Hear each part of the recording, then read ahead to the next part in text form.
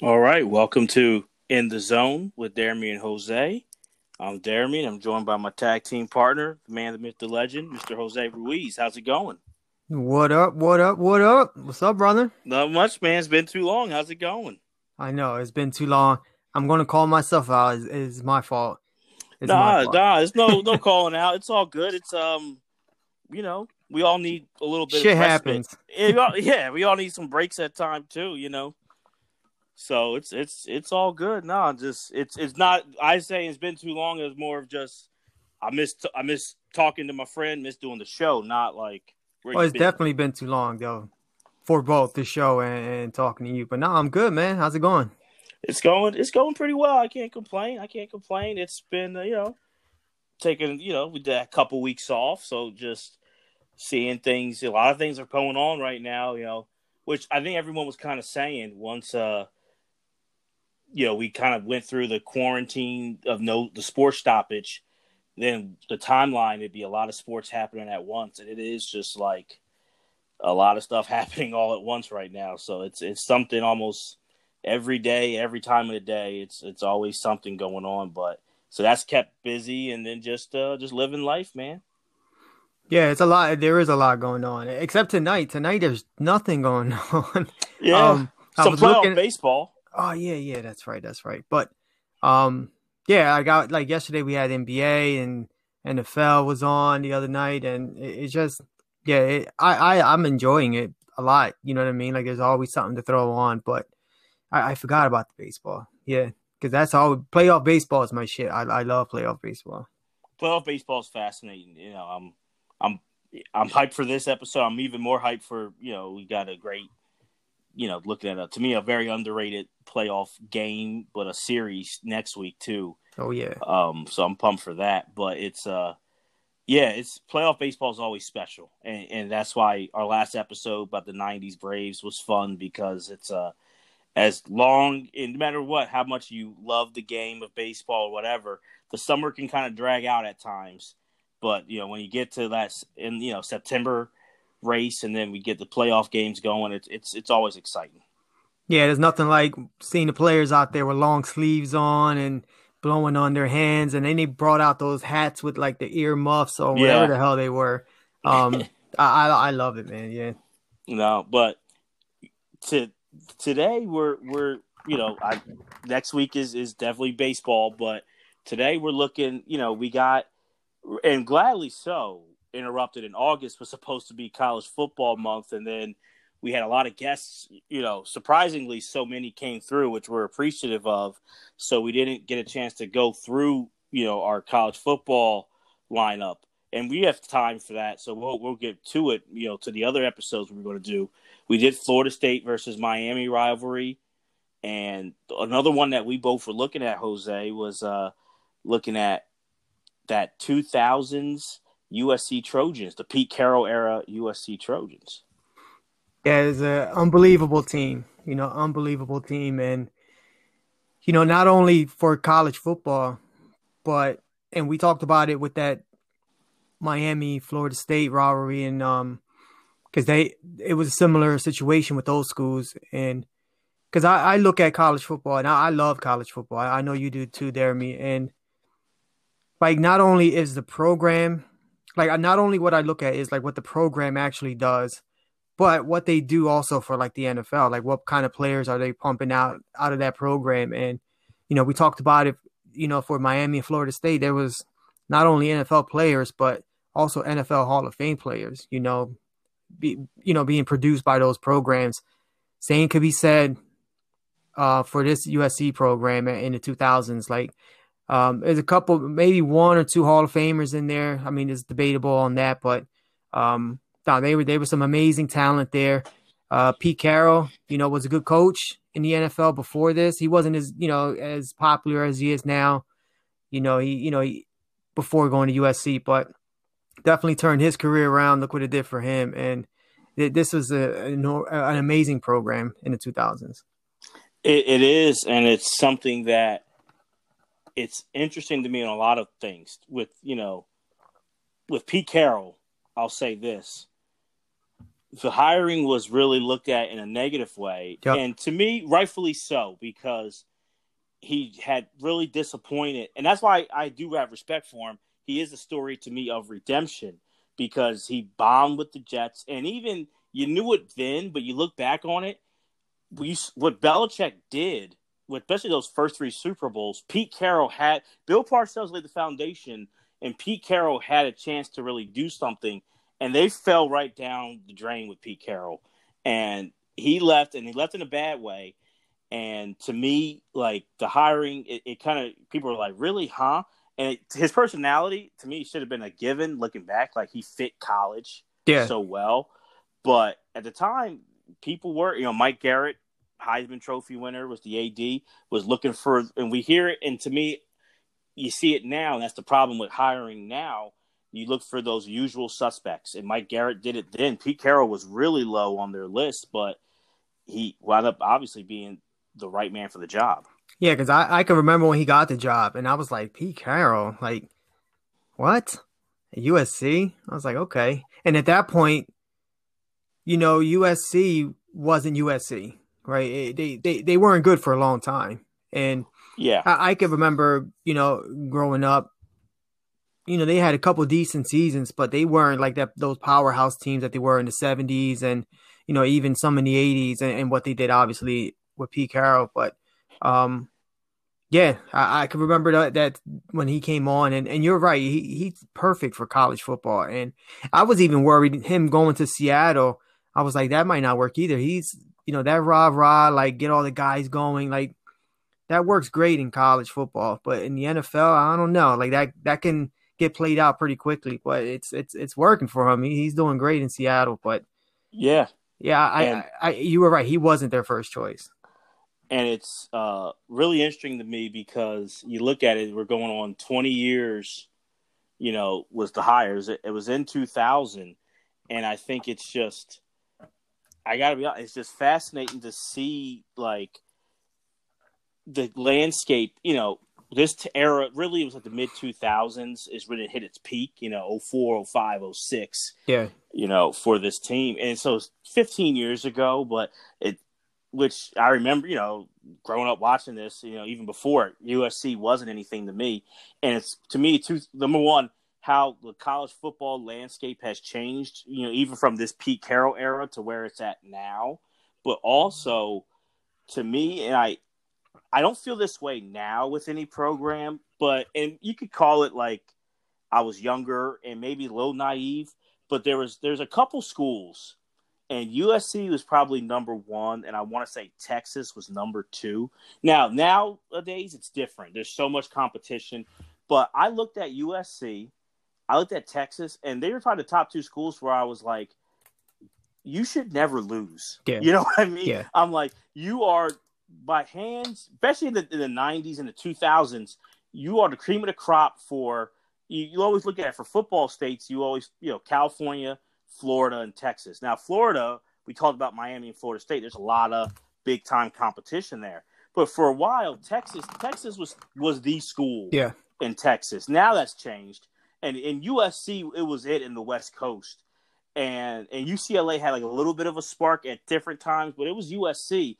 And so I looked at it like, how are you guys going? Now, a down season here and there is one thing. I got that. But like you said, the 90s, minus like, the Keyshawn Johnson, they went to the Rose Bowl in 95.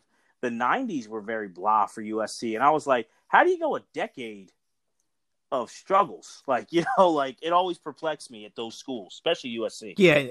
And you're exactly right. Like those storied franchises where they've had championships and Heisman Trophy winners like up and down, in those 70s, especially the 70s, or like, we talked about it, for that documentary series we did with O.J. Simpson. Like we touched on USC at that time, like, this is a storied program, and for them to be that bad for that long, and they weren't like bad, like they were like terrible. Like I just don't remember USC growing up, and I do remember UCLA was spanking them. Like they were losing, like you can't lose those games. Like, college coaches, get looked at. Yeah, they went, but how did they beat those rivalry teams? Like it's like I'll throw out an example just off the top of my head, like Harbaugh in Michigan, Here we like go. Harbaugh in Michigan, like Here we this go. guy can't beat Ohio State, and it's just like The Ohio State stuff. I knew it was coming. just the first thing I thought about. I'm surprised it took 10 minutes, honestly. That's the first. Surprised. For some reason, that was the first example I could think of. I don't know. For some reason, yeah. But yeah. But I agree, man. Like this, and I look at it. You see, Notre Dame was kind of the same thing for a long time there, and you know how many fans they have, and it for me, like these programs weren't really shit because again, growing up, like they really that good. Our generation looked at like the Miamis, Florida States, like all those Florida teams. Then the SEC started coming and taking over college football. Like the West Coast was dead pretty much to college football.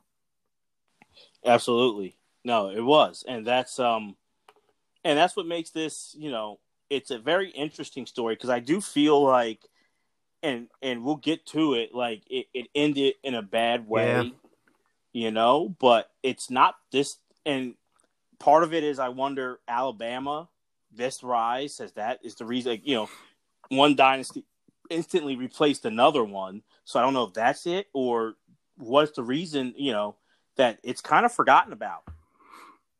It doesn't get talked about. And I feel like I hear people still will reference, and rightfully so, because of how they played in the NFL, the 01 Hurricanes, or they'll talk about Nebraska in the 90s or different, but like it's not talked about to me a lot, this USC team of the 2000s. Yeah, I agree with that 100% because, and it's not like, you know, you'll have some programs come out and they'll get a good recruiting class and these guys will stay obviously like 3 years or sometimes 4. You know, they go on a good run. This is not like it was like a 2-3 year run. Like this was like a decade, you know what I mean? Like of excellence. Like they weren't just pretty good.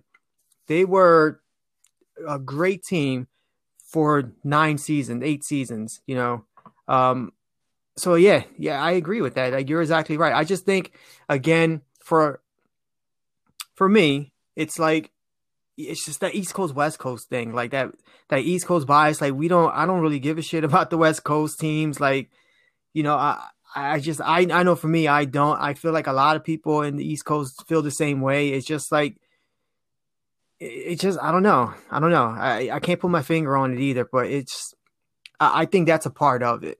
Now, if we're talking about, you know, if USC, if that team, if Pete Carroll was in, I don't know, like Penn State or something like that, like whatever, like one of those schools, I think they do get remembered a little more, especially by fans of this like area. But I mean, if you you go to West Coast, you talk about USC, I'm sure, I don't know if they're going to have that same conversation. Well, and I think maybe it might be lost now because in LA, they, you know, getting not one but 2 franchises. Yeah. You know, USC was always, especially in this era specifically, it was like the 33rd NFL team, and they were treated that way. They were superstars.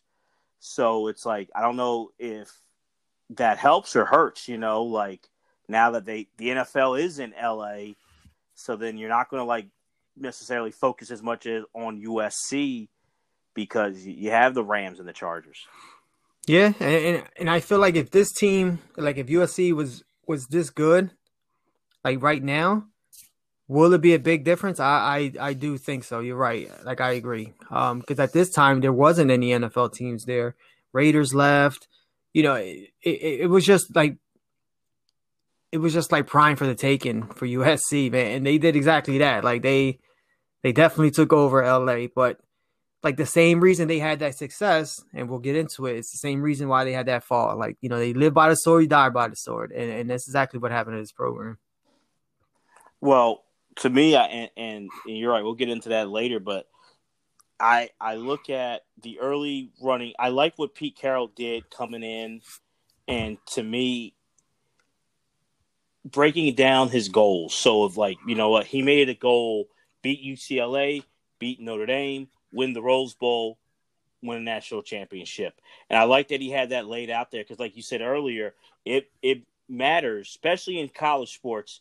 Even if you have a winning record, but you're losing to those rivals, the fan base is going to be upset. The boosters, the alumni, they're not going to be happy. So, to your, like I said earlier, he made a point. We have to beat UCLA, beat Notre Dame, and especially in the BCS era, you couldn't control but the national title and who they're going to put in. But you always know whoever wins it's Pac-12 now, but back then it was Pac-10 would get a chance to go to the Rose Bowl. So it was really he focused on beating those rivals and getting to the Rose Bowl and winning it. And he laid out that structure for them and really brought an enthusiasm to that program that you wouldn't think would need, but it really needed. Yeah, and I like how you just talked about the FBS. At that time, if you had one loss in the Pac-10, you were done. But that was it. That was your season. And it's not like if you're in the SEC and you lose to Florida, let's just say, who's ranked 8th. Like if USC would have had one loss, to Oregon, you know what I mean? Like it would ruin their season. So not only did he bring that, and rightfully so, of course, yeah. Not only did he bring that structure, but it was tremendous pressure on this team too. Because that'll be my, my knock against this era team. Like, talk about. I love when it comes to basketball, the Pac-10, Pac-12. I love that I love watching those basketball games. Football, that used to really frustrate me, and that was one thing I felt like USC always. Oregon came on at the end, and Stanford at the end of this time, but they always to me had a walk. Once they got good, they weren't really challenged in conference play like you said with the SEC or even at that point like the Big Ten to me felt tougher. So I think that was a knock I'll give them. But when I look back, Jose, in like that early 2001, like there's talent there.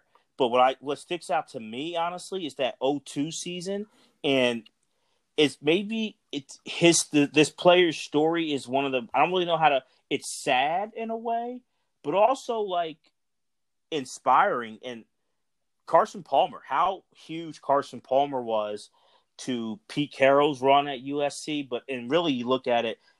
That being, how important he was to the program's history. Yeah, because if you think of USC, like there's a couple players that to me pop, right into mind. And I'm talking about this era, obviously. And, of course, like the Reggie Bush and the Matt Leinarts. But for me, like it's Carson Palmer and Troy Polamalu. Like those are the first two that come to mind for me. Well, I would say Reggie Bush over those two, but those are the next two that come to mind. And you're exactly right. He inherited those guys. Those guys were already there.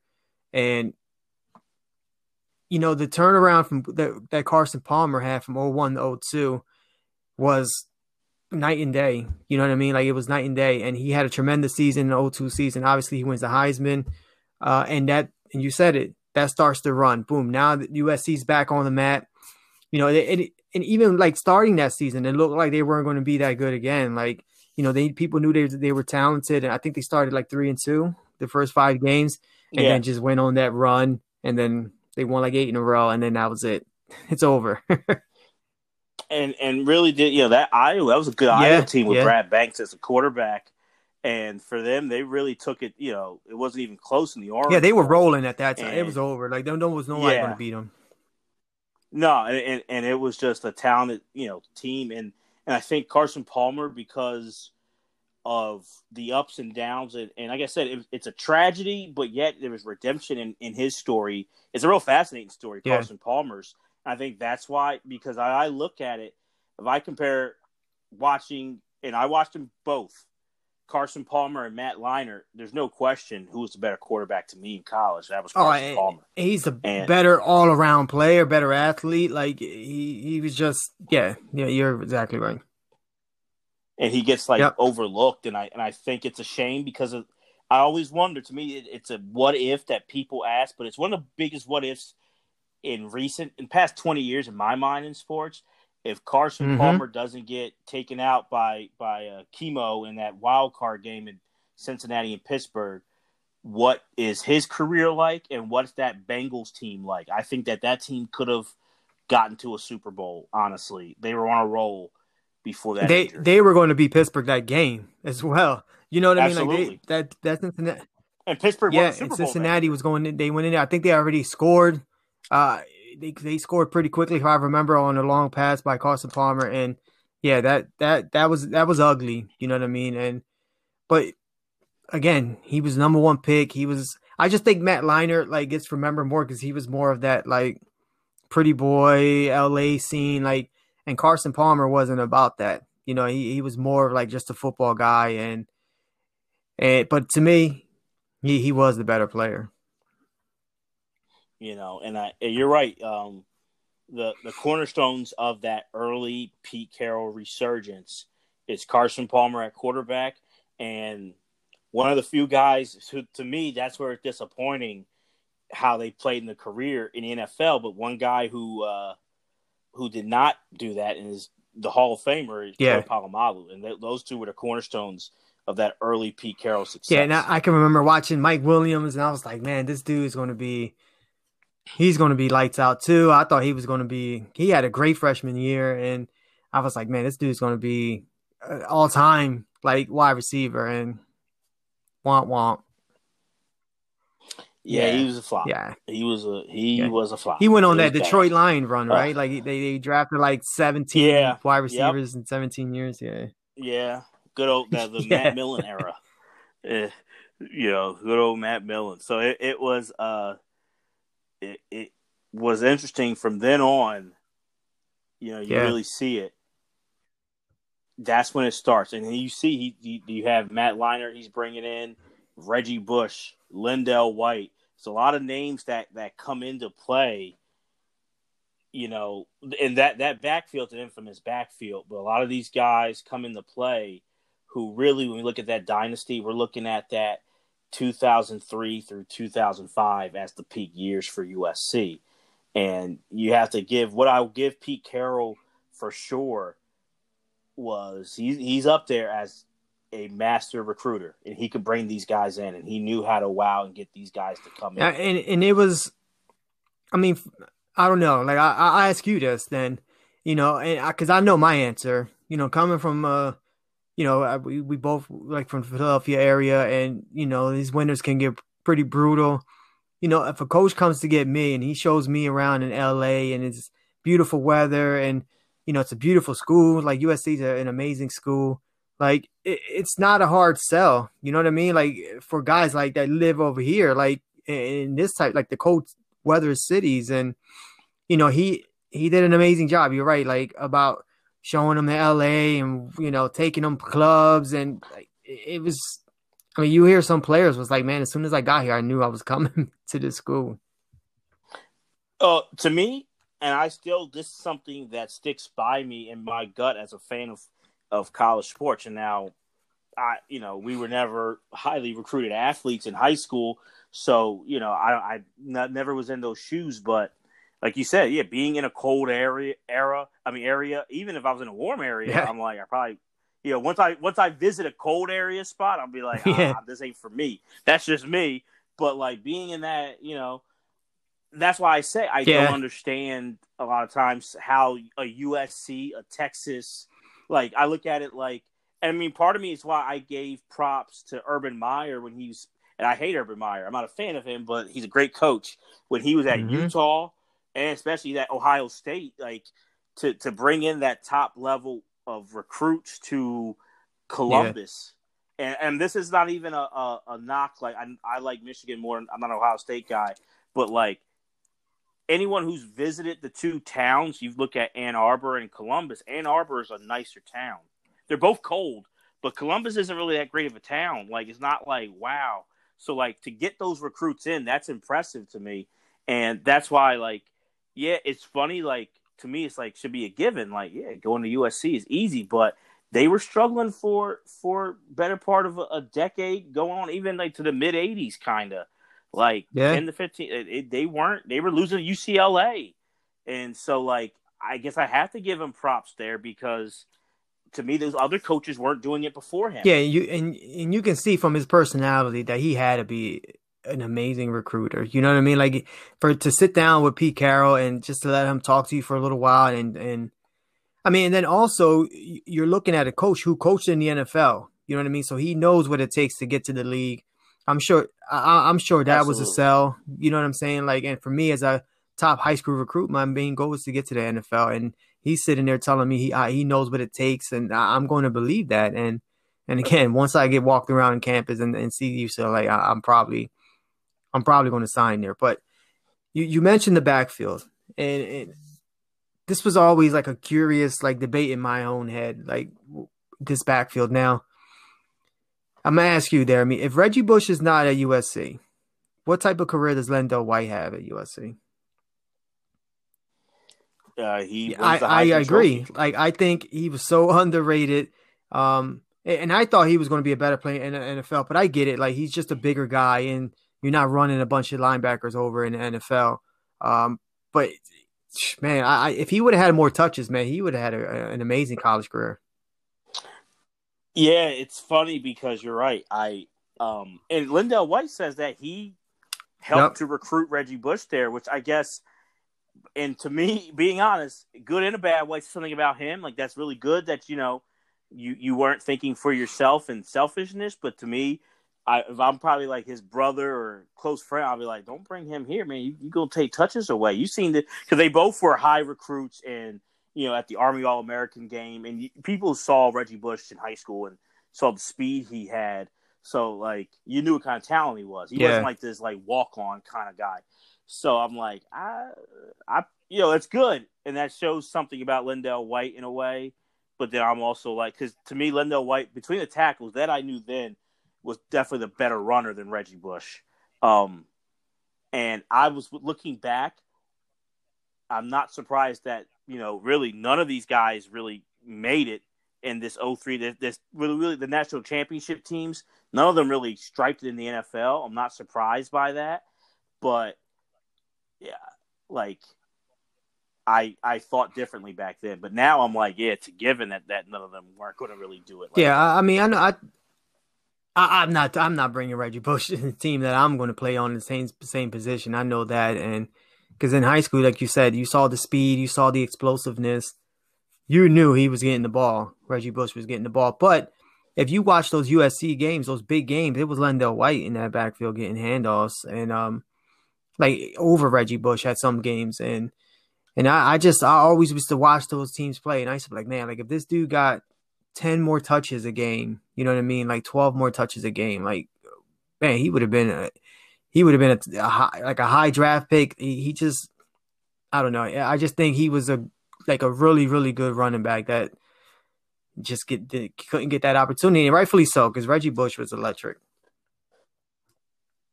Oh, and I'll say in the past 30 years, if there's a Mount Rushmore of most exciting players, he might be number one. Reggie Bush, as far as most exciting players in college football, Yeah, Reggie's pretty high to me. Like him, he he was fun to watch. You had to give him that. He was electric, and I would stay up. I was in college at the time, staying up late, or no, I was in high school, but staying up late to watch those yeah, 10:30, on the West Coast, USC versus Fresno State, and seeing Reggie Bush just, and you look at it, yeah, he was like a receiver, like I want to say to now in the NFL he's like Alvin Kamara, but Alvin Kamara ran between the tackles I feel like more than Reggie Bush did. Like, and Alvin Kamara comes out the backfield a lot. He catches balls out the backfield a lot, but they would line Reggie Bush like he was like a yeah. glorified wideout. He was before his time a little bit. You know what I mean? Like this was the era where these things are starting to change now. Like the game is starting to get a little more wide open, especially in college football. Um, and then I definitely want to get into the '06 like Rose Bowl, but that like Texas team that like for me that was the first spread offense. You know that I can remember with a mobile quarterback and but Reggie Bush was starting that fast, quick running back, wide receiver type of player. That's been in the NFL and in college, but like you said, they're lining Reggie Bush in a slot, and throwing him screens. It was just he was returning punts, like kickoffs, like it was just he was one of to me like one of the most like you said like one of the most exciting players I've ever seen in college football. Me like watching it live, like Yeah, I look at. I know you don't like it, but yeah, that was another Desmond one I thought Howard. If about. I look Yeah, at from like the past 30 30 years, like Desmond Howard was up there. I'm going to put Reggie Bush up there. Oh, Ricky Williams in yes, Texas was yes. pretty Peter electric Ward for me. was another And one. Peter Warwick's that's a great one. And I'll say I have two that jump out. I'm going to give Michael Vick at Virginia Tech.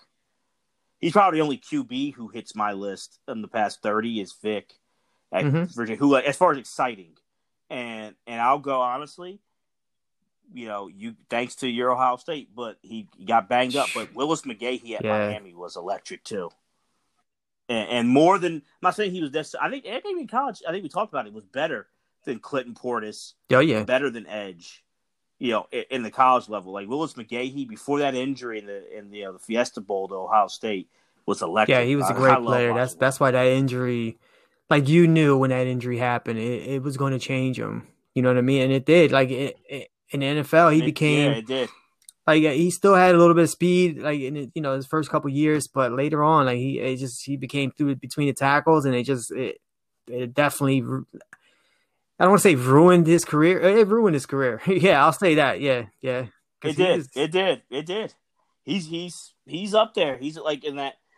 I think he's a big what if, just like I said with Carson Palmer, Willis McGahee.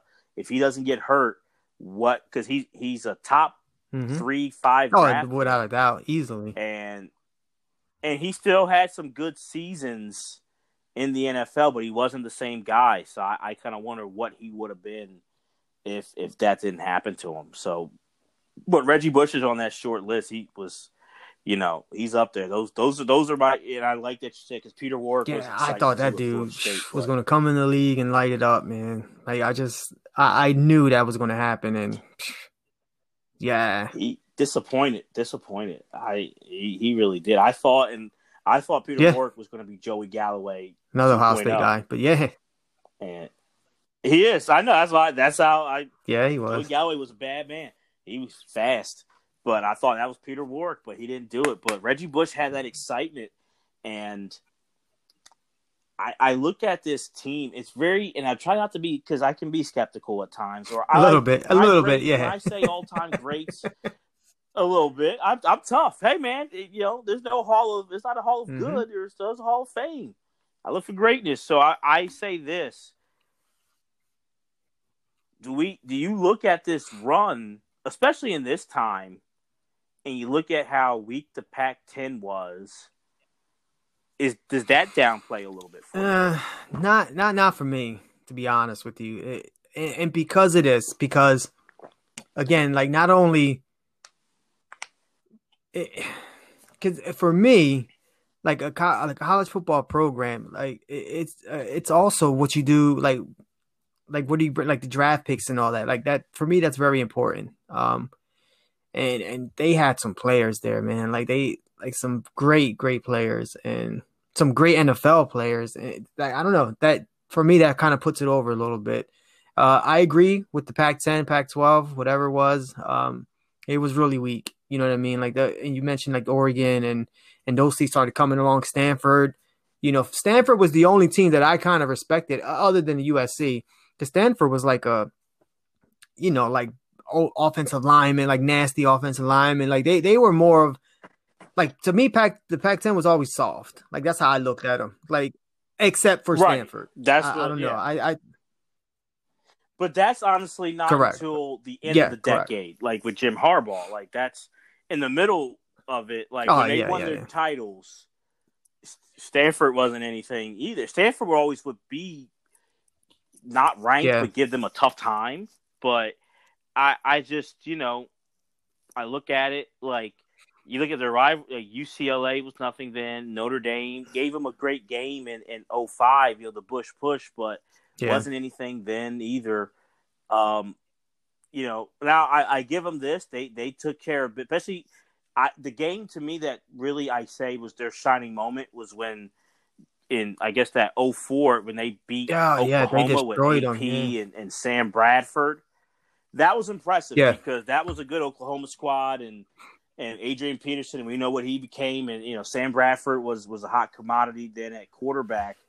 But I also look at it like it kind of means something to me when you're not really you're not challenged, and I think that's kind of what stood out to me a lot of times is that outside of that Oklahoma game, I kind of felt like in that era, and people may disagree, they kind of seemed like if someone did just punch them in the mouth, they kind of got you mean rattled like a little bit. Texas? You mean Like like Texas? they felt Hollywood. Yeah, but Yeah, like I mean yeah. like Notre Dame in the Bush push game, like they got Notre Dame went at them, and like that's what I kind of felt like they were a Hollywood team, but they played very Hollywood to me, and I think that's what I didn't like about them in that era. They look like a finesse soft kind of team. Yeah, I can see that. But like some of their teams defensively were like amazing defensive teams. You know what I mean? Like that '08 team, like that defense they had on the field, dude, like there was nothing soft about that defense. Well, that's what I'll go, and that's what I'm saying. I like the later teams. I kind of knock for different reason. I'm looking at Okay, got that you. the Liner, Bush, Lindell Yeah, they White, were definitely like Hollywood. that Yeah. team, like that's where, and they were, they looked to me like if they got hit in the mouth, you kind of wondered about them, and that's when I kind of looked at them like they kind of could, they seemed beatable when a team did that, and to me it's like, well, if you Yeah. were in a tougher conference, what would happen? And now I'm not. I know that's a what if because like I don't take it away. They had an incredible win streak and won back to back titles. And could have was close to winning three in a row. But it just that's why I look at it like. And I guess it doesn't. Looking back, revisionist history, it's not surprising then what happened in that Rose Bowl to Texas. It's also to me not surprising what happened to a lot of these Yeah, guys in the because NFL. that '04 team was probably I'm trying to that's probably their best team. I think it's their best team, that national championship team. Yeah, I think that's the best. Like I said, that win over Oklahoma was very impressive, and I don't take that away at all. Like very impressive win. But I think 04 was their best run, and that to me is where I kind of look at this team because you look at it of just like I think that's kind of also we know what happened a few years later Mm-hmm. when USC with the scandals. We know what happened to a lot of these guys in the NFL, but like why isn't this team talked about more? And to me, like the West Coast thing has always been there, but if you remember, like the end of the decade, like '07, Oregon ESPN to me had made the reason why Oregon football is popular is due to they should thank everyone in Bristol, Connecticut because they were pumping the hell out of Oregon and just Oregon. And even then, to me, USC was getting the love back then. USC was that extra NFL team. The Lakers, that's Yeah. when Kobe and Shaq was winding down together, but that's probably when the drama was its highest, was '03, '04. So then it's like they were getting pubbed up in the East Coast too. So it's like I just wondered why, like reasons why this Now, do you dynasty think isn't talked the way about. it ended because I think that's a big deal too, like the way it ended and wins being taken away and Heisman trophies being given back. Like I just feel like the way it ended and also like kind of just like if these guys if they win and all right, I'll give you an example. Say they win, they go out and they beat Texas in '06. You know what I mean? Like, does that change anything? Because I just feel like a lot of people feel the way you feel about this team. Like, they were very finesse and, again, you punch them in the mouth, like, you're going to like, it's going to throw them off. Like you said, like, it's just going to rock their world. And I think that loss to Texas too, like did that. Like it kind of like cemented what everybody was thinking. So I think that really hurt their legacy. I'll say this. I felt that way about the finesse. I felt that way then. The two things that, well, I didn't like as a fan. Now, I will give them credit. As far as college football, they're all-time team. There's other teams I No. will put ahead of them. They're not my greatest. team, but they're a great team. It's a run that deserves to be talked about. But it was they were too finesse.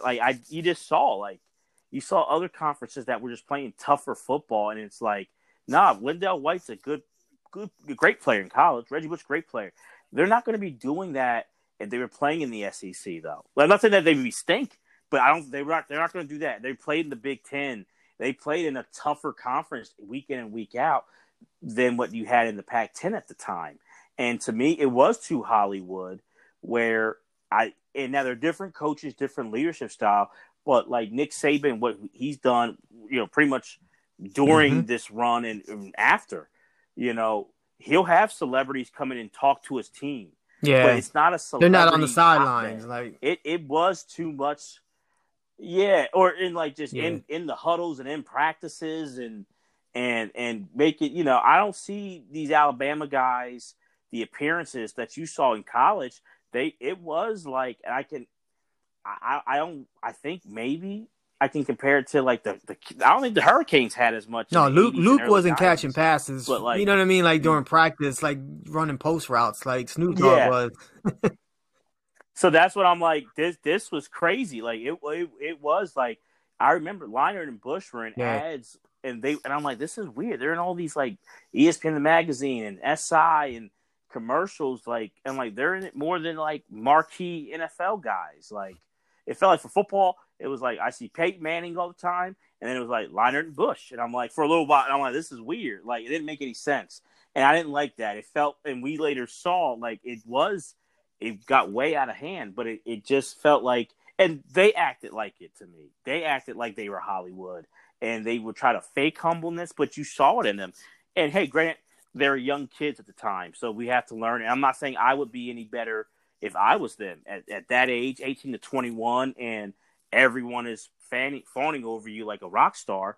But it was just too Hollywood, and that I saw then.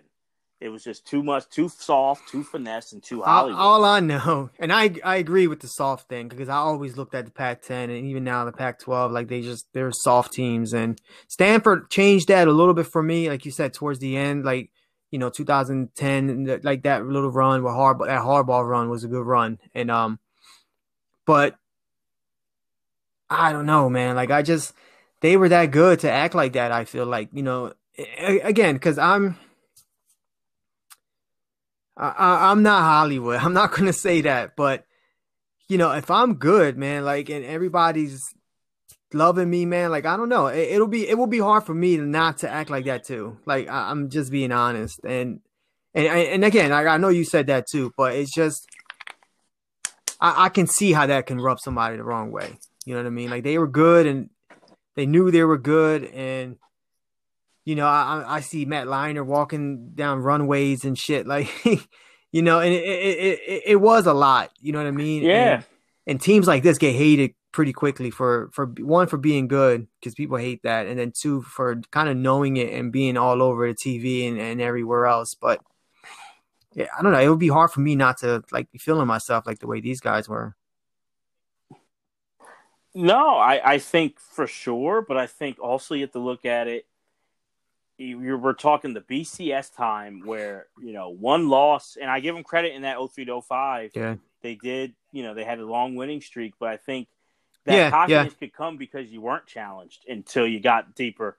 Because BCS time, one loss, like you said, it hurt even more losing in the Pac-12 or Pac-10 at the time, because the BCS was funky. So, like, one loss was going to harm you. So, like, really, and that's what the BCS era, for as weird as it was, I said this in the Miami Florida State episode, I did love that every week it felt like a playoff game in the regular season, because if those top teams lost, it was like it just rocked everything. It was like topsy-turvy. So the end of the year always would frustrate me, and we even see that with USC in 03. Yeah. They kind of split it with LSU, and the code, and it was weird to me. It should have just been USC versus LSU to play for the title, but they had a split national champion that year. But so that was weird. But it was just like they could do that, and there was their talent, absolutely, no doubt. But they weren't challenged. And I look at nowadays, why is it I look at those Canes, I feel like get talked about more, whether it's '01 or like the late 80s, early 90s, we hold in a higher regard. Nebraska. Was a Nebraska powerhouse. with Lawrence, yeah, and with Lawrence Phillips and all that stuff that he did and stuff, a lot of like dark days there, but they get talked about more. And I kind of just wonder, like, I've even kind of seen more, and maybe for the wrong reasons, Urban Meyer in the Tim Tebow era, Florida, I feel like get talked about more now. Yeah. And that to me is definitely wrong than this USC team. And it's puzzling. And you're right. Like, I do think it's just because, again, like where they played and who they played. I mean, even let's just say like that 05 season, I saw a stat that they outscored their opponents like 600, like I think it was 638 or something like that to like 300 points. Like, that's insane. Like, that's like no competition, you know? And what people remember are those big primetime games where, like you said, teams punched them in the mouth and they almost lost those games. So like that Notre Dame game and obviously the Texas game. I mean, there was more games where they played really well. Like you said, that Oklahoma game, for the national title, they blew out Oklahoma. But I don't know. I just always, for me, it just goes back to like that West Coast. I always think West Coast is just immediately soft, like soft teams. I don't know why. You know what I mean? Because you even think of like NFL teams like the 49ers, and they weren't soft, like by no means. But, you think West Coast offense, you know what I mean? Like quick passing game. It's just, I don't know. Like, I just always think that, and I always go to that. And it's wrong. It's definitely wrong, but this team, this division, it kind of falls right into that. We're like a bunch of pretty boys, Reggie Bush was a pretty boy. Matt Leinart looked like a pretty boy. Like, they were just pretty boys. Yeah. And I think I look at it and I say this. I give them, it's a lot of pressure, 05, because then that's the talk. 3-peat, everyone's saying it. And, that's pressure for the pros. So it's definitely pressure for college kids and that easy schedule. But I look at like that Notre Dame game, and that game is interesting for a lot of reasons to me. And before we get to like the Rose Bowl, I want to like look at that game, I guess, because that was like it had the hype, and I feel like and that's where it's weird though, Jose, because like Miami was a new pro. USC is part of like they're a part of the establishment in college football. Right? Yeah. Miami's like they were a new dynasty that ruffled feathers, but USC Notre Dame, that's like a rivalry. Oh yeah, that rivalry bores me traditionally. Like I could give a damn about USC Notre Dame, but people love it and they get excited, and I'm like, I don't give a shit. I really some rivalries don't hit me. Even the USC UCLA one, people are like, that's a right, and I'm like, I don't give a damn about that. Like I could care less about that. I'm like, maybe in basketball, I probably care more about it in basketball than I do in football. Like, to be honest, but people talk about it. But I did feel it in 05 with Charlie Weiss and that Notre Dame team and Brady Quinn. And it was hyped pretty good. And they brought out the green jerseys. And I'll be honest, Notre Dame and I think I think if any game to me hit me like this is a soft team, I think and they won this game, but it was that because Notre Dame, as we've seen before and definitely after, if they're somewhat okay, they're going to get pushed to the top and get praised. That's like, why? And like, to me, any knowledgeable college football fan or expert, you see through them, and they always show it in the end of the year. Like, you see what happens. But they're getting hyped. And to me, this was one of the first times in a while I had seen it because after Lou Holtz, Notre Dame didn't, they had the Ty Willingham run and that got overhyped that first year. Then they fired him. And then they were overhyping this Charlie Weiss squad. And I was like, nah, they're better. They're not dog shit, but they're not. This is not a national title contender. And people are like, game of the century. And I'm like, game of the century? I'm like, Notre Dame ain't that good. They can't compete with USC. Yeah, and USC barely won that game. We all know at the end of what happened at the end of the game. But even that, like, yeah. Which was illegal, by the way.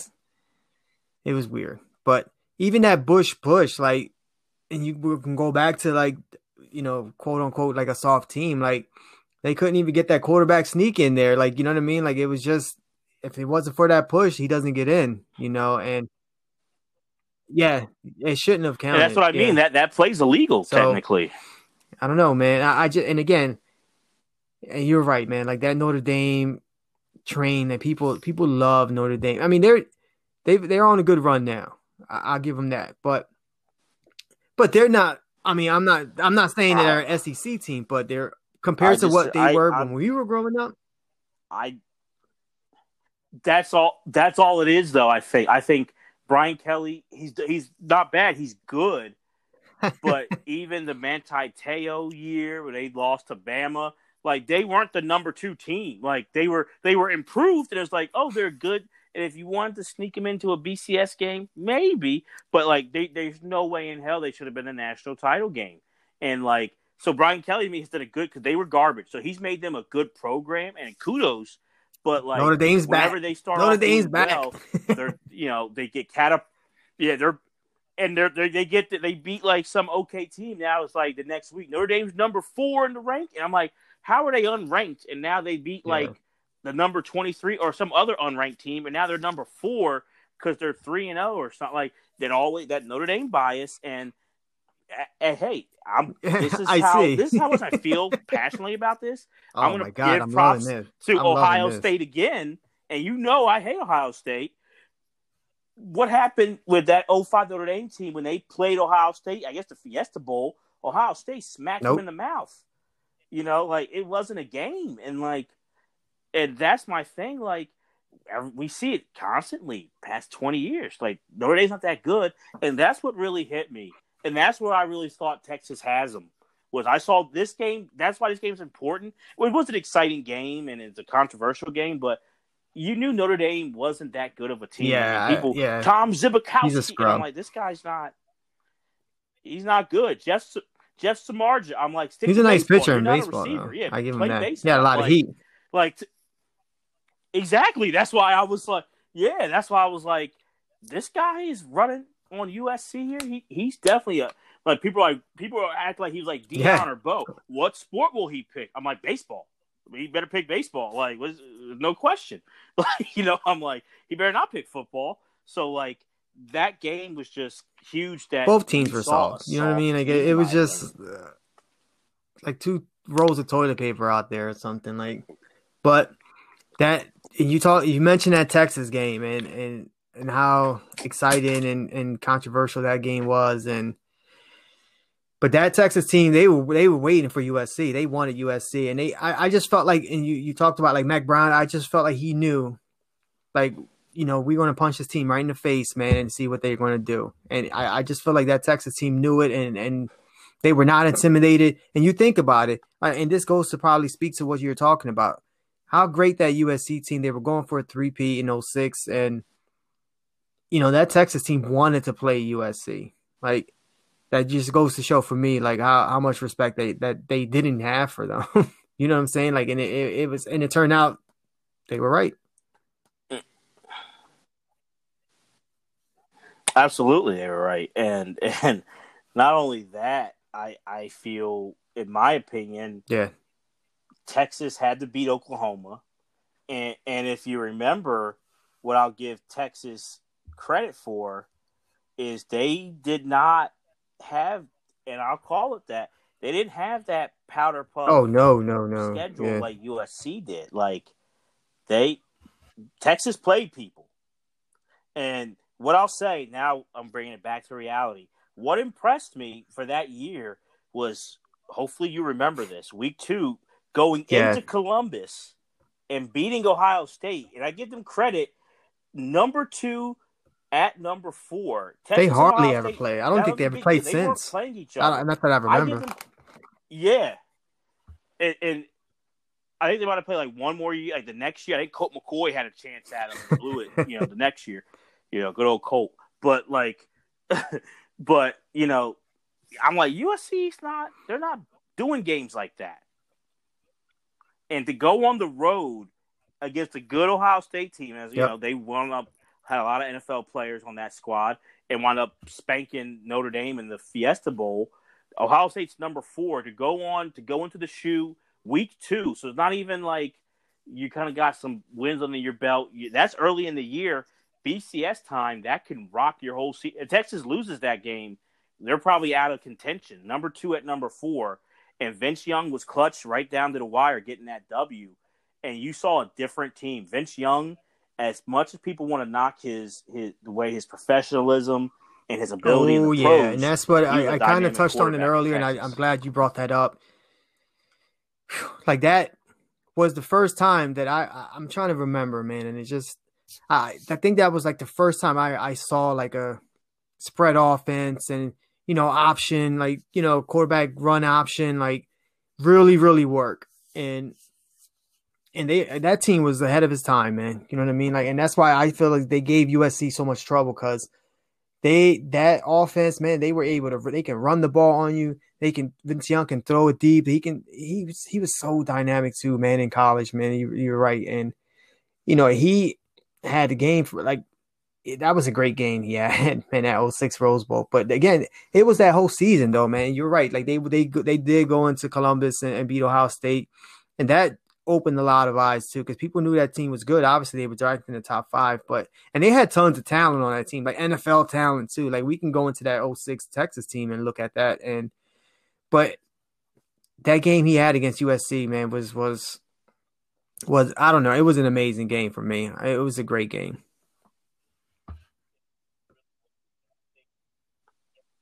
It really was, and I think you have to look at that Yeah. too. I mean, we've seen a Football Life Did episode just on that.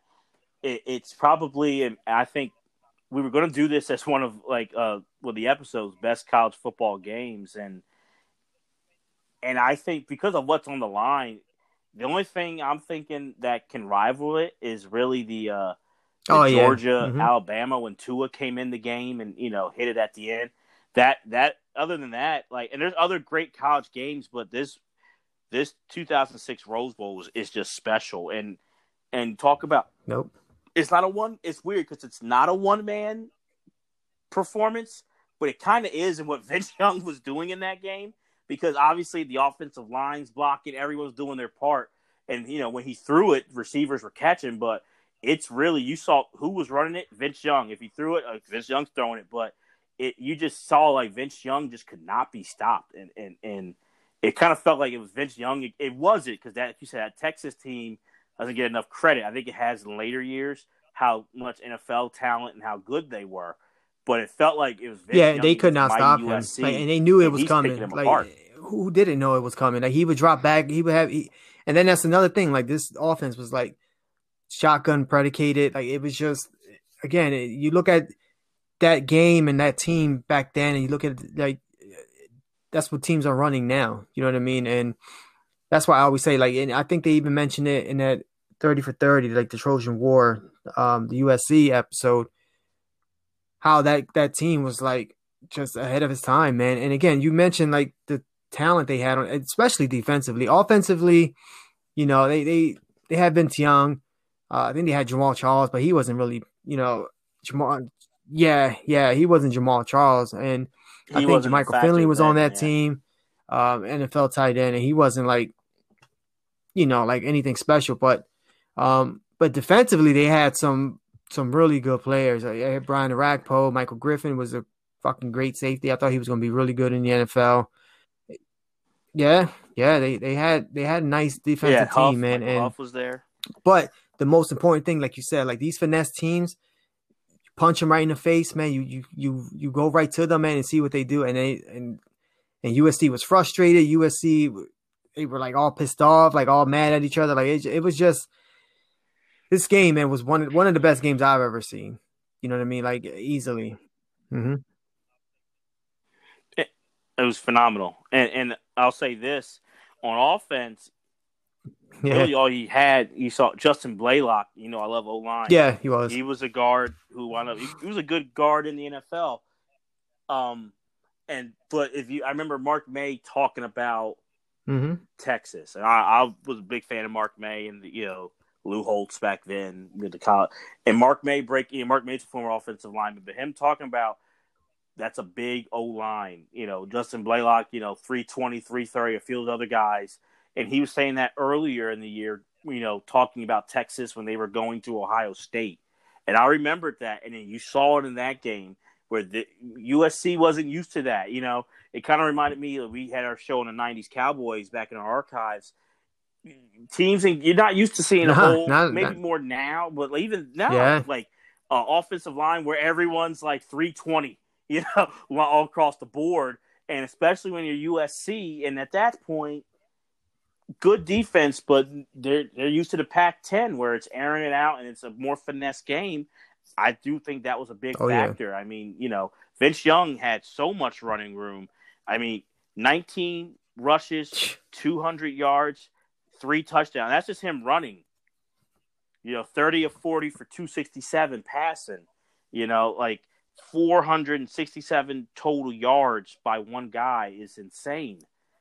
It's insane. So that's why it felt like it was one man beating him, but it wasn't, because you saw like that. Yeah, line.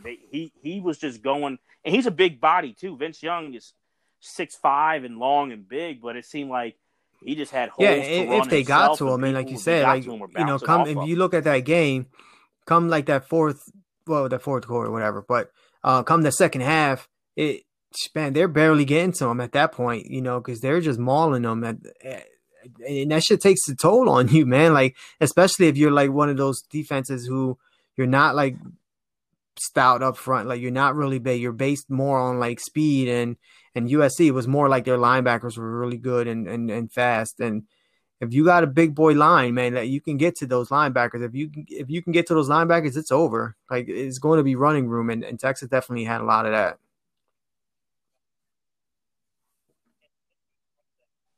No, and it's interesting you brought that up, because that is true.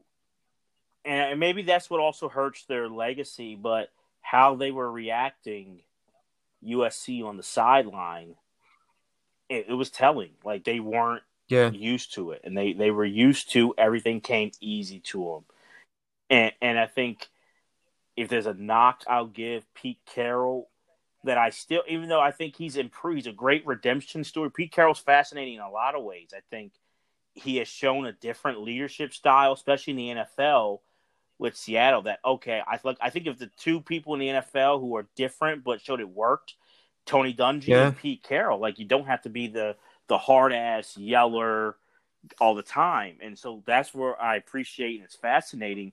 But I feel like, in my opinion, Jose, Pete Carroll did it in USC. I think he did it with the Patriots before too, but I'll stick it USC and Seattle. He's good at getting them up the mountain, but then to stay there and to keep the distractions out and the in-house fighting and the egos, I feel like he's too hands off with that, and it bites him in the ass. And I felt like this USC squad, the egos got too big, and a lot of finger pointing and a lot of like Hollywood stuff, and he did.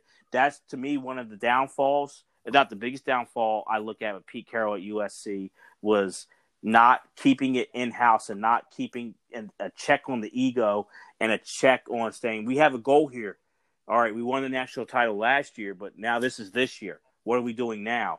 And I think, to me, I saw it even in his Seattle run. As great as it has been, he won a Super Bowl. Oh, it's for sure happening in Seattle. Like, if you look at what happened, let's just say, even with like the Legion of Boom at the end there, like they hated Russell Wilson. You know what I mean? Like, they just felt like that goal line, against the Super Bowl against New England. Like, they all wanted, they were on the 1 yard line. You know what I mean? Like, they all knew they were going to run the ball. And, I've read stories where, I don't know if it was Earl Thomas or I can't remember who it was. Maybe Richard Sherman, but they were saying like that Pete Carroll wanted Russell Wilson to, get that praise and score the winning goal. I mean, to go like touchdown or throw the touchdown pass. And, he lost that locker room. A lot of the guys, especially defensively. And that's weird because he's like a defensive coach more or less. But at USC, I felt like Pete Carroll was super cocky too. Like, on the sidelines, he's laughing at people, like running up the score.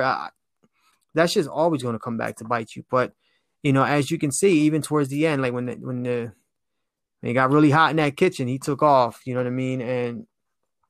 And you're right, he is a little too laid back when it comes to that. Like right now, Seattle, he doesn't really have to deal with that as much like he did when he had those big personalities on defense. Now, it's just Russell Wilson and a bunch of young guys, and again, he's having a lot of success. But yeah, you're exactly right. Like he is real hands off on that, and when that shit gets too hot for him, he's gone. Yeah, and we've talked about it with coaches, whether when we talked about Jimmy Johnson and the Cowboys, or we talked about Phil Jackson doing The Last Dance. You have to.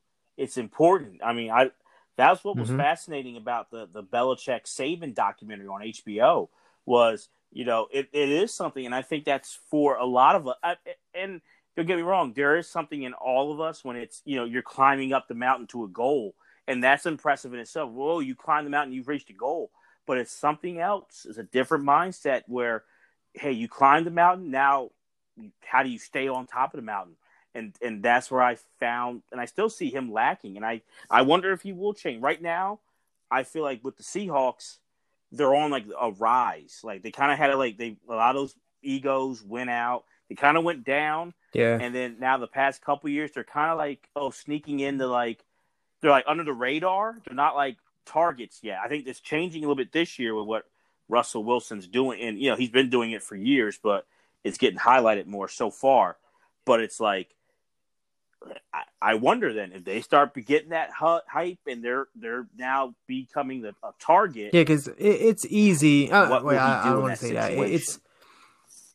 People think it's easy when you have a good team. Like it's easy to coach a good team, and it's hard, man. Like that's why we talked about it in that Last Dance episode when we talked about Phil Jackson. I give him so much credit, man. He has a lot of talent. He had a lot of talent on that team, and for me, I think it's harder sometimes to coach that much talent. You know what I mean? Like to check those egos and all of that. Like, and we were talking about Pete Carroll, so I don't want to get too much into the Seattle stuff, but like what happened, I feel like what happened with that team, and again, it kind of goes to what you're talking about, is they hit a low there because again, they were trying to I think, and I again, this is stuff I've read, and I obviously this is stuff I've seen, those personalities, those big personalities that were giving him a lot of pushback, like they're not there anymore. You know what I mean? And now he was trying to make that team Russell Wilson's team, and he did that, and now they're organizationally they're a good organization, and they make the right picks and stuff like that. But like great coaches to me, like he's a good coach. Like I don't consider Pete Carroll as like a great coach. Like I look at him like a good coach, but the great ones get that success and know how to sustain it. And for me, that's huge. Like that separates even from the great ones to like the all-time greats.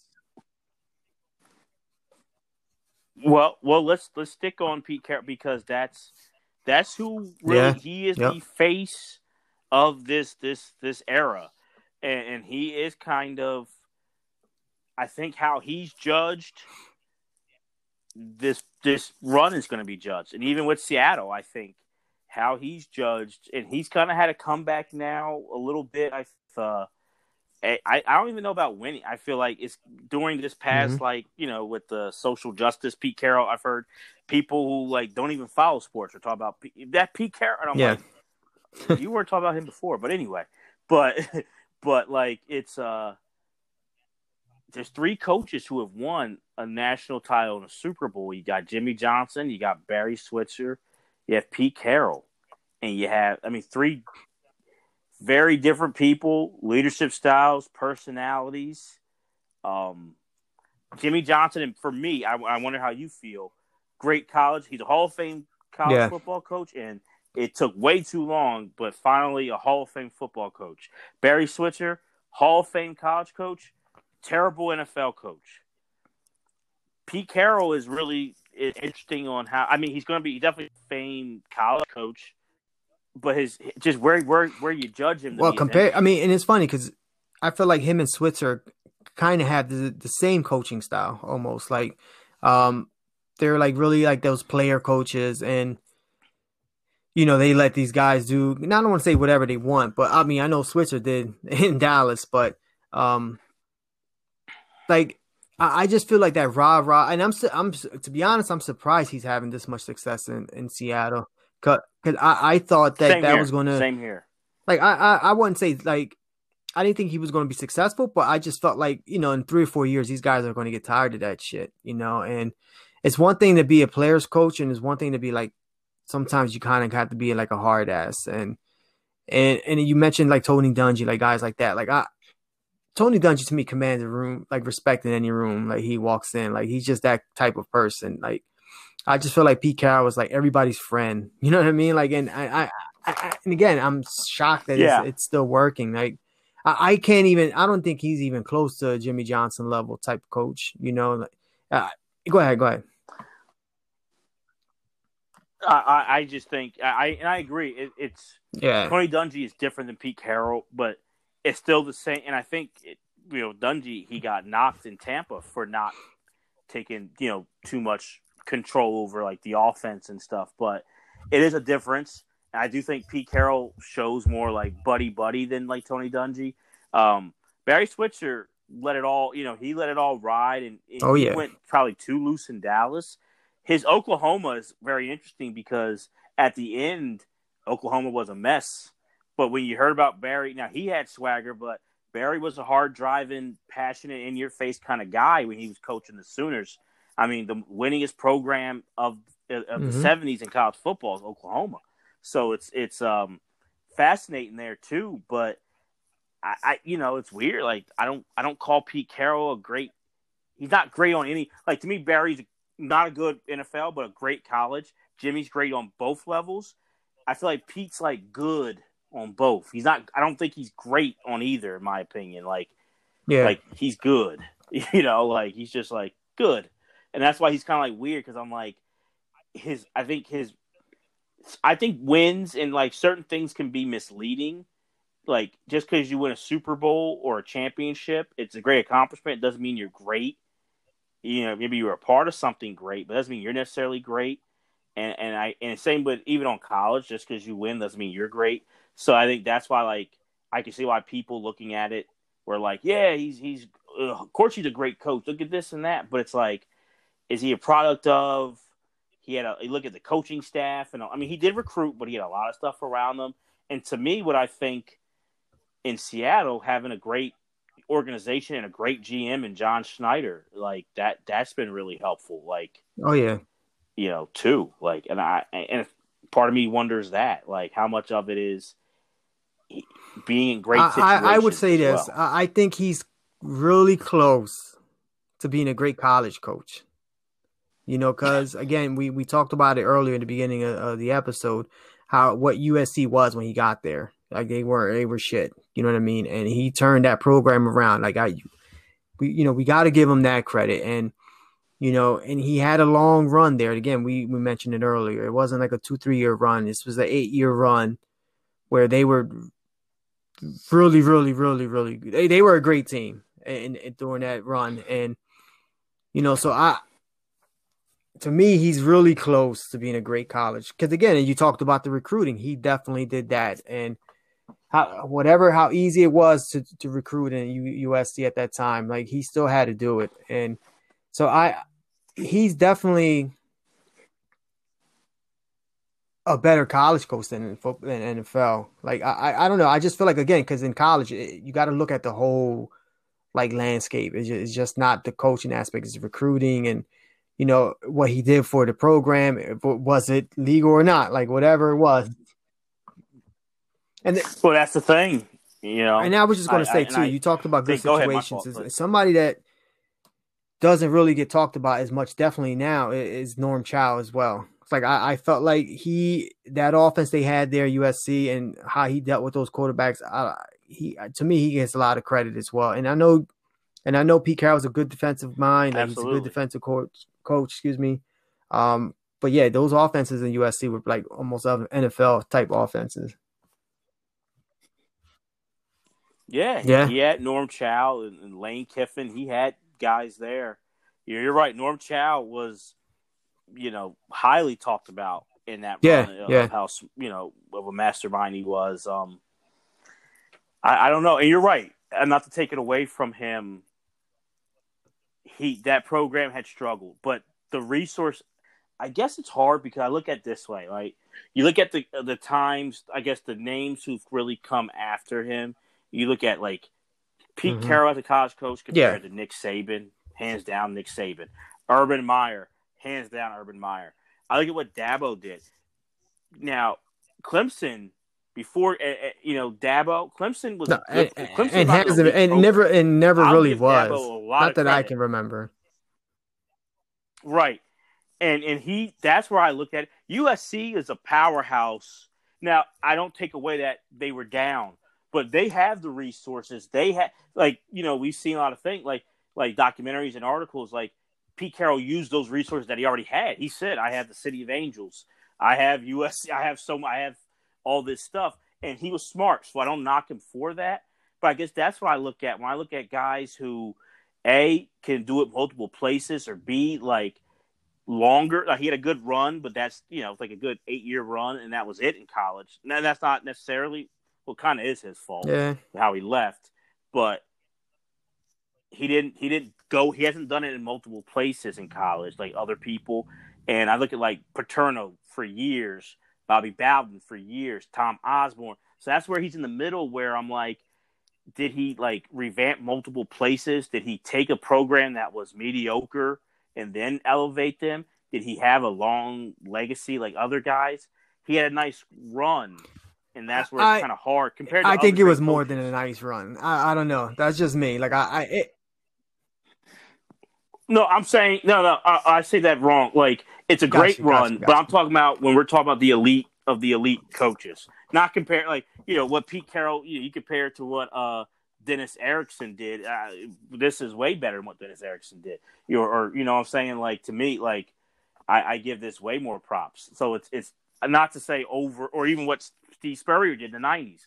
Way better what he did in 2000s than what Spurrier did in the '90s. But or like Philip Fulmer, one of those at Tennessee. Like it's an all-time run he did here, but when you compare him to the all-time coaches, I think that's where I feel like it's Yeah, harder to put yeah, him no, up I there agree with that. for me. But I just feel like I would put him ahead of like Urban Meyer and definitely Dabo, like right now. I mean, unless Dabo continue this Clemson run, which he probably could for a long. I'm just saying, this Ugh. guy won 2 national titles in a row, probably almost 3 in a row. You know what I mean? Like, and again, that I think it was. I'm trying to remember exactly what I think it was like 84% winning percentage, and I agree. It was in a real soft conference. Like I agree with that 100%. But that's not his fault. Like, you know what I mean? Like he can't control who he's playing. Well, I guess you can in college football. but but Yeah, but you can absolutely you can. He didn't do what Mac Brown. Mac Brown no, going. You think no, Pete Carroll would have said, "Let's no, go to the shoe no, in week 2," like Mac no. Brown did in I '05? don't. That's that. I mean, and no, I gotta disagree. Like, I can't compare Pete Carroll to Urban Meyer. I mean, Urban Meyer, what he did at Utah was awesome with Alex Smith getting into a BCS game, and then that run at Florida, multiple titles at Florida, then the run at Ohio State. Like, I mean, and I like Pete Carroll. I'm not a fan of either. I'm not. If you look at Carroll, Yeah. Dabo, Urban, I'm not a fan of any of them. Urban Meyer, the least. I really can't stand Urban Meyer, but I got to put Pete. What Dabo did, Clemson was like a mediocre ACC team, and for him, and honestly, if he doesn't face the greatest dynasty, how many more titles he would have now, and it's a good chance to get more anyway. But like what he's done at Clemson Oh, without a doubt. is Oh, without a impressive, doubt. man. Multiple titles, and to me, like Pete Carroll didn't have that at USC. He didn't have Alabama. When his closest thing was Texas, and he lost. Like, Clemson has had Nick Saban and the greatest run ever in their way, and Yeah. they've gone what 2-2 in those battles. Like, It's impressive. So Pete Carroll didn't have not only just even nationally, he didn't have that when he finally did. He Yeah, got hit in the I mouth. don't know. But again, great. I think he's very close to being a great college coach. I'm not saying he's a great college coach. I just think he's very close. This was a great run, man. This is an 8-year run of dominance, and it's hard for me to like I poo that. You know what I'm saying? Like, no, I don't. I think he's a great. I think if you want to say like he definitely to me like a college football Hall of Famer, yeah. And on like a top 20, top 25 college coaches of all time, you got to have Pete Carroll. But I guess when I look at it, what he gets compared to, and what we compare this run to, is the all-time greats. And as he gets compared to as an all-time coach. That's yeah, where yeah, I struggle with the all-timers. Like there's of course. there's levels to these Hall of Fames. And so I think that's where I think he's a Hall of Famer in college football. He's just not a tier. We had our coaches tiers, for the Andy Reid episode. He's on a tier for me lower than compared to the all timers. Yeah, then I can see that. I just want to. That USC run was pretty impressive. Yeah, it was, and you're right. He did win, but they lose that Rose Bowl game, and I do feel like it was just different. Like they couldn't get back to national title glory, and that's what was like a struggle for me with that is. It was John David Booty and like losing at Oregon State and there you go, and like winning games and having going to the Rose Bowl and top 5 finishes, but not getting back. Yeah, they had a couple teams there that were like that. 08 team was a pretty good team. Like defensively, they had some great players, but they had Mark Sanchez as quarterback. So, yeah, that says a lot. But yeah. I don't know. I just think the way he went out too, like, was kind of shitty. What he did there at USC, and I think I'll refer back to that 30 for 30 when Lindo White was like, you could see he was like still like visibly upset. You know what I'm saying? And I don't mean like hurt. He was pissed off. You know what I'm saying, about when he talked about USC. He knew what was going to happen, and he took off. And that to me is like talking about great, like he's not for that. You know what I'm saying? Like you can't leave a program like that. Like that's just, it's bullshit. Yeah. Well, there's two. All right, let's get into that first because I think that is what kind of mars. You said Mark Sanchez, and that is true. Like I think that mars is in. Like I didn't like how. To me, you don't do that publicly, even if you think this guy is not ready. Yeah, you support him publicly, and as much as embarrassing and frustrating as Mark Sanchez's NFL career was, and looking at it, you can maybe wonder if Pete Carroll was kind of right. I don't take it away from him. I still, no matter if you're right or whatever, I didn't. That left a bad taste because you don't do that to a kid. He's making that decision. He's got a family. He's thinking about other things. Yeah. He's getting Mark Sanchez was a high draft pick, and who knows if he comes back the next year, gets hurt. Does he play as well? Then his chances lower. Not guaranteed. Yeah.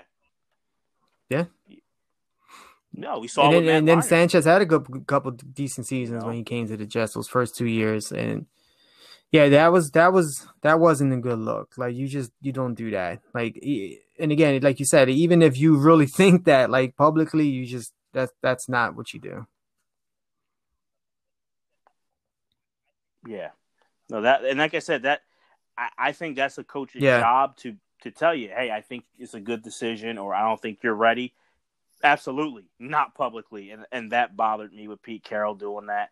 And it seemed like it's that battle that we see a lot, that we hear a lot. It's been going on forever, and it will, with players so they get paid, and to me, it seemed like he was just bitter that because Sanchez didn't play a lot at USC. Yeah, he didn't have a lot of seasons at USC. and I felt like he was just kind of bitter because this was the quarterback I was going to have for another season or two, and now he's leaving, and it just left like feel like he had sour grapes, Yeah. and that's how he looked publicly doing that, and that's what bothered me with it, and so that I don't know that's always stuck out to me as like those end times, which was that, and also I guess the scandal, and I want to know how you feel on where do you, like where when you look at Pete Carroll and like it ended poorly on him. Is it the whole thing? Is it certain I feel parts? like, Like what does it and do for you? I'm kind of like mad that I forgot about the Mark Sanchez thing. Like I felt like that was not like that was really shitty. You know what I mean? Like I just but the icing on the cake for me was Yeah, again like after the scandal and he just took off like that and it was like looking at him and going to Seattle and it was just like man like and you already knew what was coming. You know what I mean? Like you knew from the scandal. You can see it on like ESPN everywhere and whatever shows. Like you knew what was coming.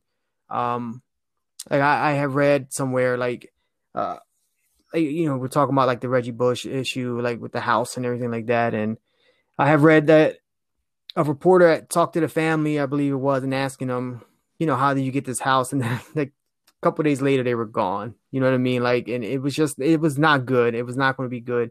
You knew USC was going to get hit with some stuff, and he took off, man. And you just can't do that to those kids. You know what I mean? Especially like those recruits that he had in there that were maybe a year or two in. The way he left, no matter what success he had in Seattle, like I just feel like when I think about Pete Carroll, that's the first thing I think about for me. no, absolutely, and I guess I ask that because I think with all the especially the bigger Yeah, footballs even there's the rosters are bigger than you see in basketball, but then you always kind of wonder like you hear when these things happen, you hear two sides, right? You'll hear, well, how can a coach be everywhere? He can't know everything, right? But then you also hear like when you're, at these schools and they are like so much like that sports team is the team, and the guys who are on top, those great coaches are on top of their programs. Like a lot of times people say, a yeah. lot more than people. You don't know you can't know every single thing, but you know what's going on. So that's why I asked, like, do you also look at now how he left was despicable and terrible? Do you look at like that situation and like say like could he have done a Well, I better just job feel of like, and containing it? that's why I Not said it letting it get out earlier. of Like you hand. live by the sword, you die by the sword. Like his whole, I don't want to say gimmick, but his whole, yeah, I would use gimmick. Like getting recruits is like, look, come to LA. You don't know who's going to be here. Snoop Dogg, Will Ferrell can be in here. Like you have no idea. Like, you know what I mean? Like you could come here and like he was selling that LA lifestyle, like the glitz and glory, the glamour and all that stuff. But that's what ended up biting them in the ass. You know what I mean? And really hurting them. And because once you have that stuff, that means you have people all around these players. You don't know who's going to be around these players. And again, like a coach knows stuff. And you always hear it all the time. Like equipment managers always tell the coach because they're the ones in there hearing stuff. And it's up to the coach to do something about it. For me, he knew what was going on with Reggie Bush. Like there's no way you don't know that. Like I could understand if this was like a backup guard, you know what I mean? Like that, not playing at all, and whatever. Like, but a Reggie Bush, I mean, come on, man. Like you have to know what's going on. And look, I don't even fault Reggie Bush because if I was in that same situation, I would do the same. I would do the same thing. You know what I'm saying? Like, so that's why I feel like Exactly. he had to have known what was going on, and then for him, so when it comes out, him knowing and for him not wanting to face that and just like taking off.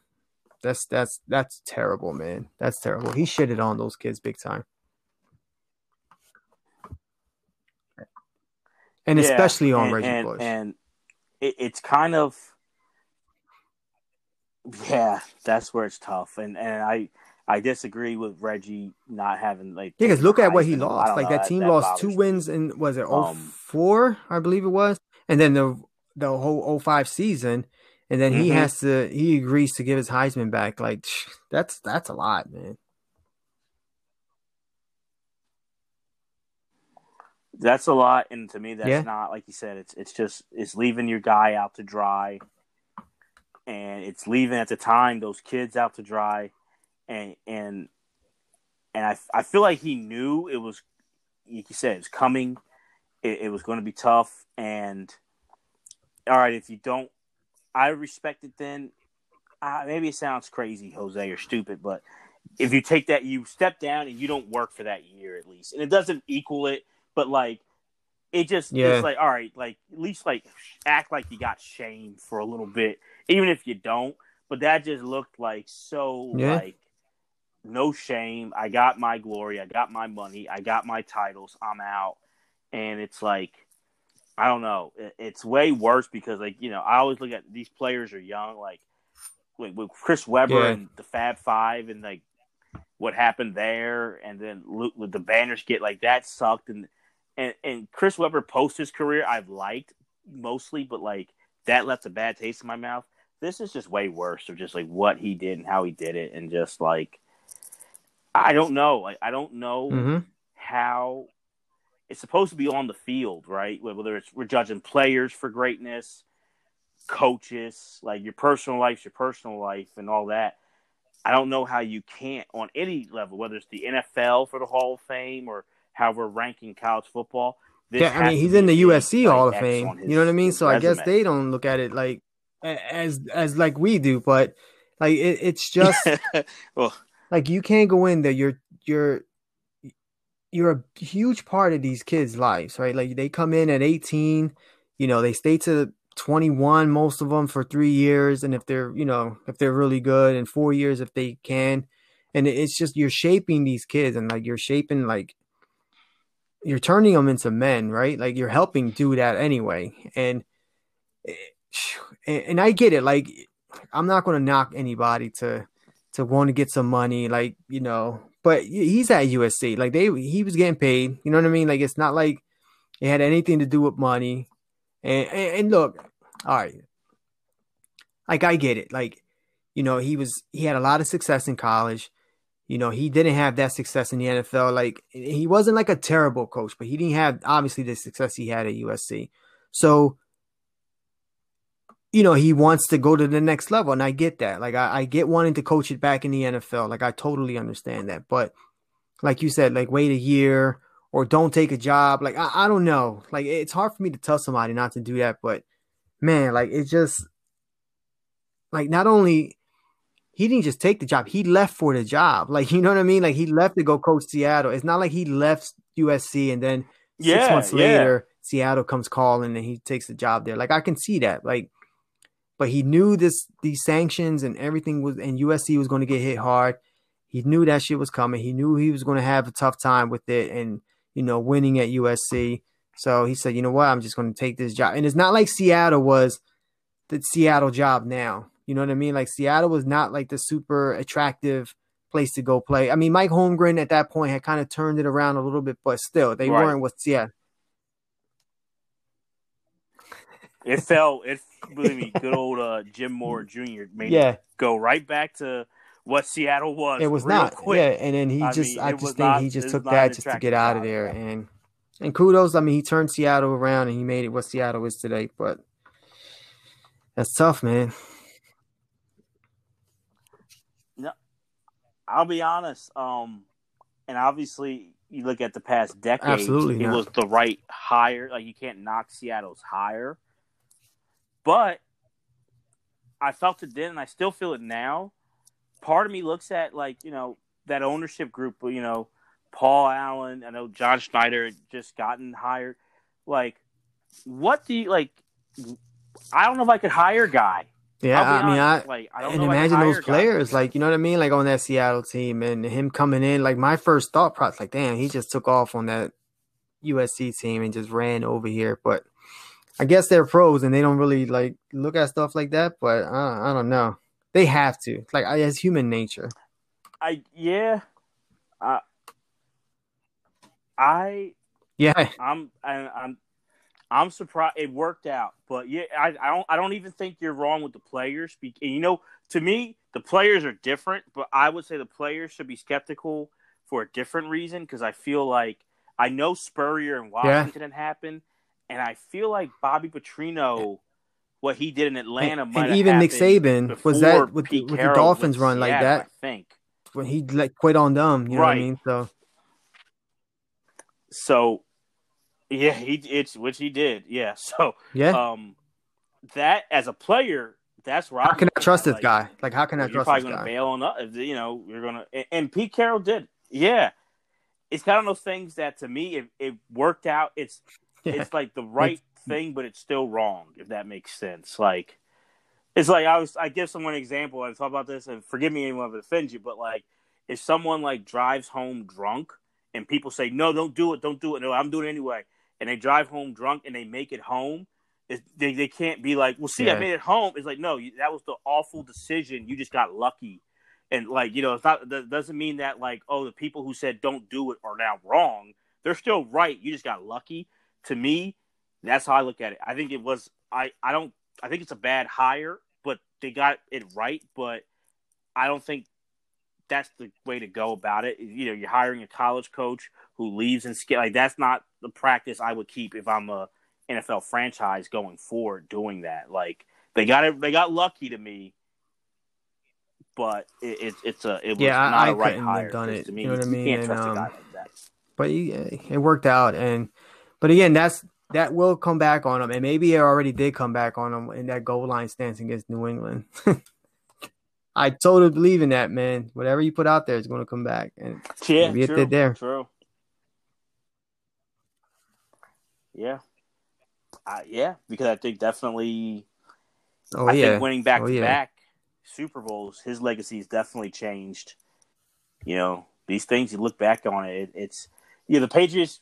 I think would have been even if so now they have 5 instead of 6. hmm They're still the greatest dynasty in football history, but it's totally different if so many legacies. Russell Wilson cementing his still, but if he has back to back or rings, that Legion if of Pete Carroll Boom has back, like defense. it's a Like totally people different look at thing. that defense differently. I mean, I don't. I think they were a great defense, Absolutely. but but then again, like we talking about like, and again, we're talking about karma here, but it's like how he lost that team for a couple years there. You know what I mean? Especially all those defensive players, and they were the most vocal players. Russell Wilson couldn't say shit to these guys.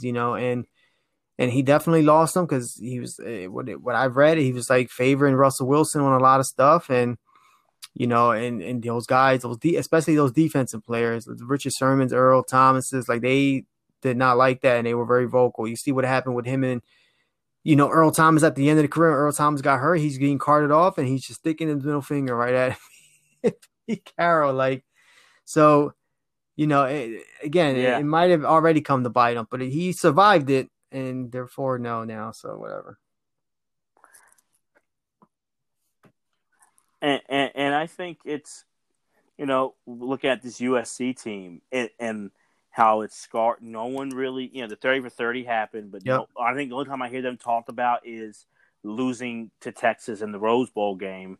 And I don't, I'm going off the top of my head. I don't know, but I don't know. We're going on, it's been 15 years. So, at this point, when you win a championship, pro or college, you have these reunions. People celebrate you, the fan bases. I don't know. I mean, things can change in the future, but I don't know if they've celebrated this USC team like everyone like, hey, the anniversary of the '04 team. I don't know if they have, and then if they do, I don't know. Even once Pete Carroll's done in Yeah, and even Seattle, Reggie Bush it's couldn't going to take even a go while for him to back, be welcomed back until by just those players. recently. And it's almost like you mentioned, it was a good analogy to that Fab Yeah, Five and Chris Webber. Like he was such a huge part of that team, just like Reggie Bush was a huge part of the USC team. And like, how can you celebrate that without him? As you really can.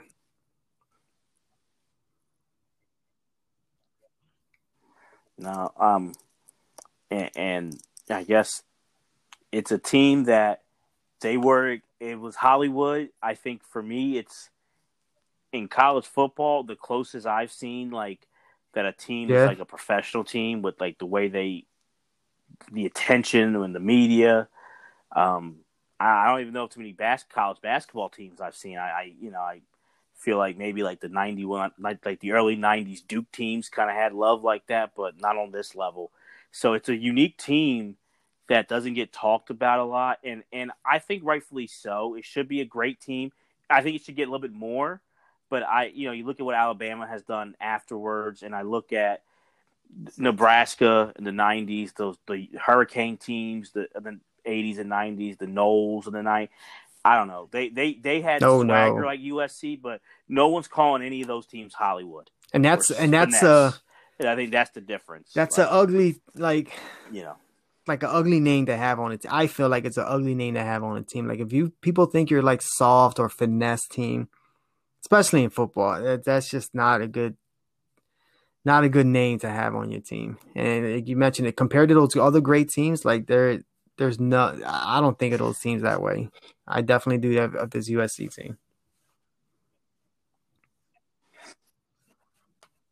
Yeah, and I think it is, and maybe there's a lot of factors, but I think it's something that you look at the careers of these guys, and even later on, I'll give it like I know what you're talking about the late 2000s and that linebacking core. Yeah, Cushing, so did I. Ray Malunga. I thought Ray Malunga was the best of them all in college. And Clay Matthews they had Tyron Smith on that team, Taylor Matt Mays, Khalil, Everson Griffin on that defense. Like they had some talent. That defense was amazing. And I feel like a lot of them don't for the most part haven't hit. Like I'll give Tyron Smith was like toward the end, that peak, like kind of when USC went down right after Tyron Smith emerged. Yeah. But Taylor Mays, how he looked like the next Sean Taylor, didn't pan out like that. Brian Cushing, steroids. And even Clay Matthews didn't have like an amazing career at USC. He just had, he came on late. That last year, he had a decent year. He had like 4.5 sacks, but he had a better NFL career. Right. And I kind of feel like it is maybe karma. Like I'm not surprised at how finesse they were. That it seemed like when they got to the league and. It's a man's game. It's a league for men, as Jerry Glanville said. And you're going to get hit in the – it's not if you're going to get hit in the mouth, it's just when you're going to get hit in the mouth.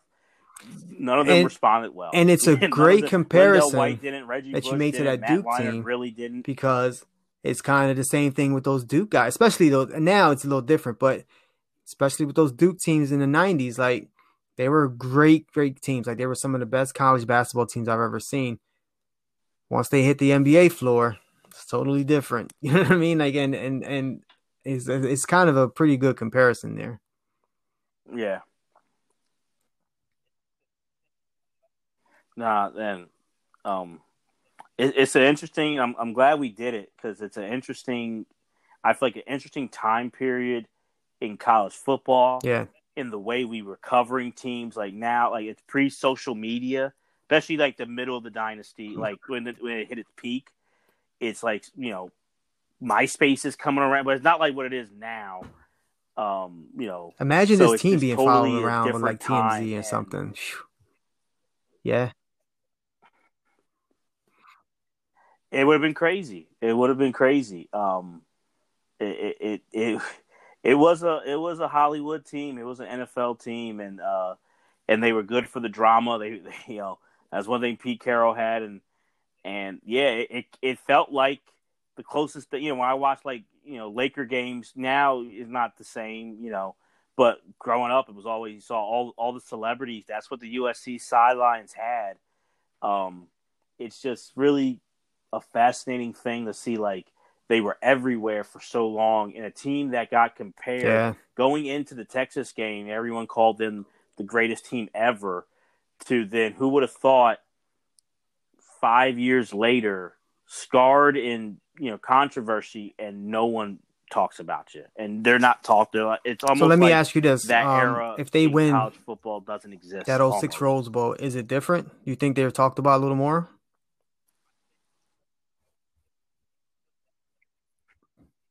I think so. Is the game still that like they win that the game still as exciting as it was? Like they just get the Rose Bowl still Or that if they great like, game. They like just they, luck out Vince. at the end and win, kind of like say Vince Young. Well, I think that makes it different. I think if the game's like not a memorable game and they win, I think Yeah. they're talked about more. But with this scandal, it gets knocked.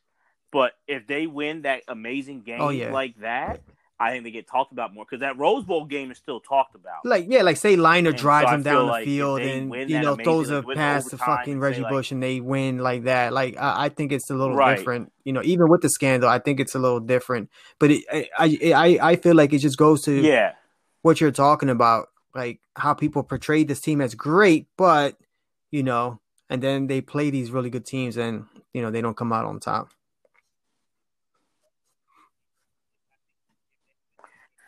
yeah. And I think also, I think if they win that game in Texas, Yeah. especially in a great game, that can overcome the scandal in a lot of people's minds. And I do think we have to. I think who better you have to look at too the culture clash. When you think of, we see it with like you watch things on Lakers Celtics. Lakers are Hollywood, the Celtics blue collar. You think of football, you think USC Yeah. Hollywood. California is Hollywood. Texas that's the heart of the country. They play football in Texas. That's down and dirty. And if they would have, and that Texas team was like that too. So they win that. It's also kind of like that whole thing. Absolutely. Like and it almost like that because there I was a compared culture it to the clash with that 49ers stuff, back too. in the 80s and stuff, going against like those Giants and Bears teams and Redskins teams. Like people thought the 49ers were soft, and Yeah. that first 49ers Super Bowl, that Montana team, that they had the number one ranked defense that year, and they were like a hard-nosed team. But people always just thought West Coast offense, pass the ball here and there. Like they just thought they were soft, and they were definitely not. You had guys like Ronnie Lott knocking people's heads off. Like they were not a soft team, but that's just a perception, I guess.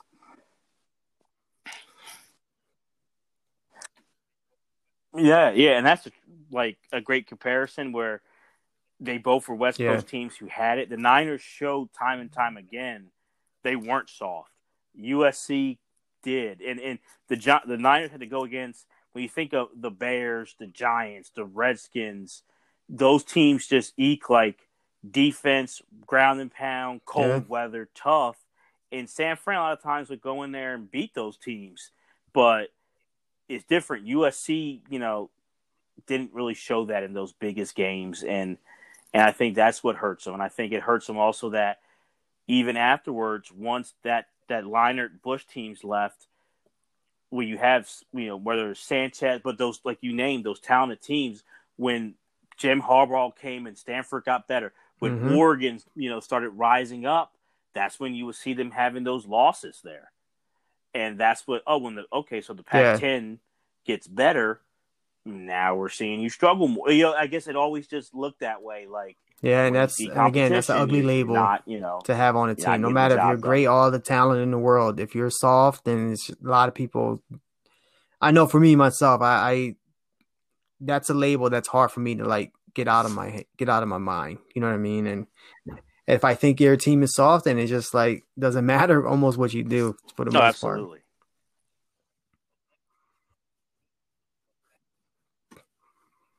So Jose, this was it was a good episode to come back to, man. That forgotten USC Trojan team, and hopefully we get a lot of good banter, a lot of good debate because I want to see what people think about this team. But even more interesting, Pete Carroll for me, like where people think his legacy is at. So, please let us know on Twitter, at In the Zone 20201. Yeah, me too. And I'm off my Twitter ban. I just got it on today. I'd love to hear it. Yeah, don't put on Twitter you want the president to get punched in his face. Don't say that. Yeah. Yeah, that's true. Don't do that. Jose, we learned he learned the hard way on it. You know, but we have some really good episodes coming up. Also we got next week Game 5. 1980 NLCS. I'm really pumped for that, man. Like really excited. Yeah. We have after that the Bill Cowher Steelers overachieve, underachieve. We have that, and we're Oh looking. yeah. Jose and I Oh have to nail it yeah. down. Looking at some wrestling, some WWE talk. That got me pumped. I've been thinking about that for a month.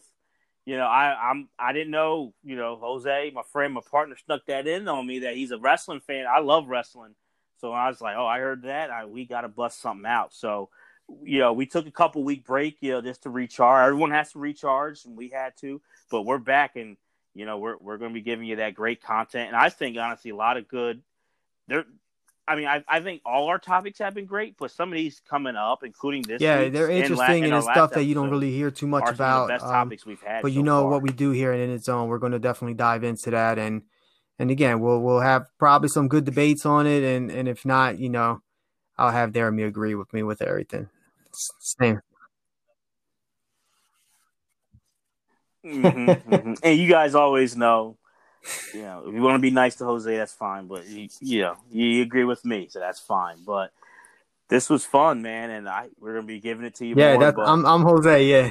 for Jeremy, or for Jose, I'm Jeremy. So there you go. There you go. See, I've been talking for so long, I'm getting thrown Peace. off. But for Jose.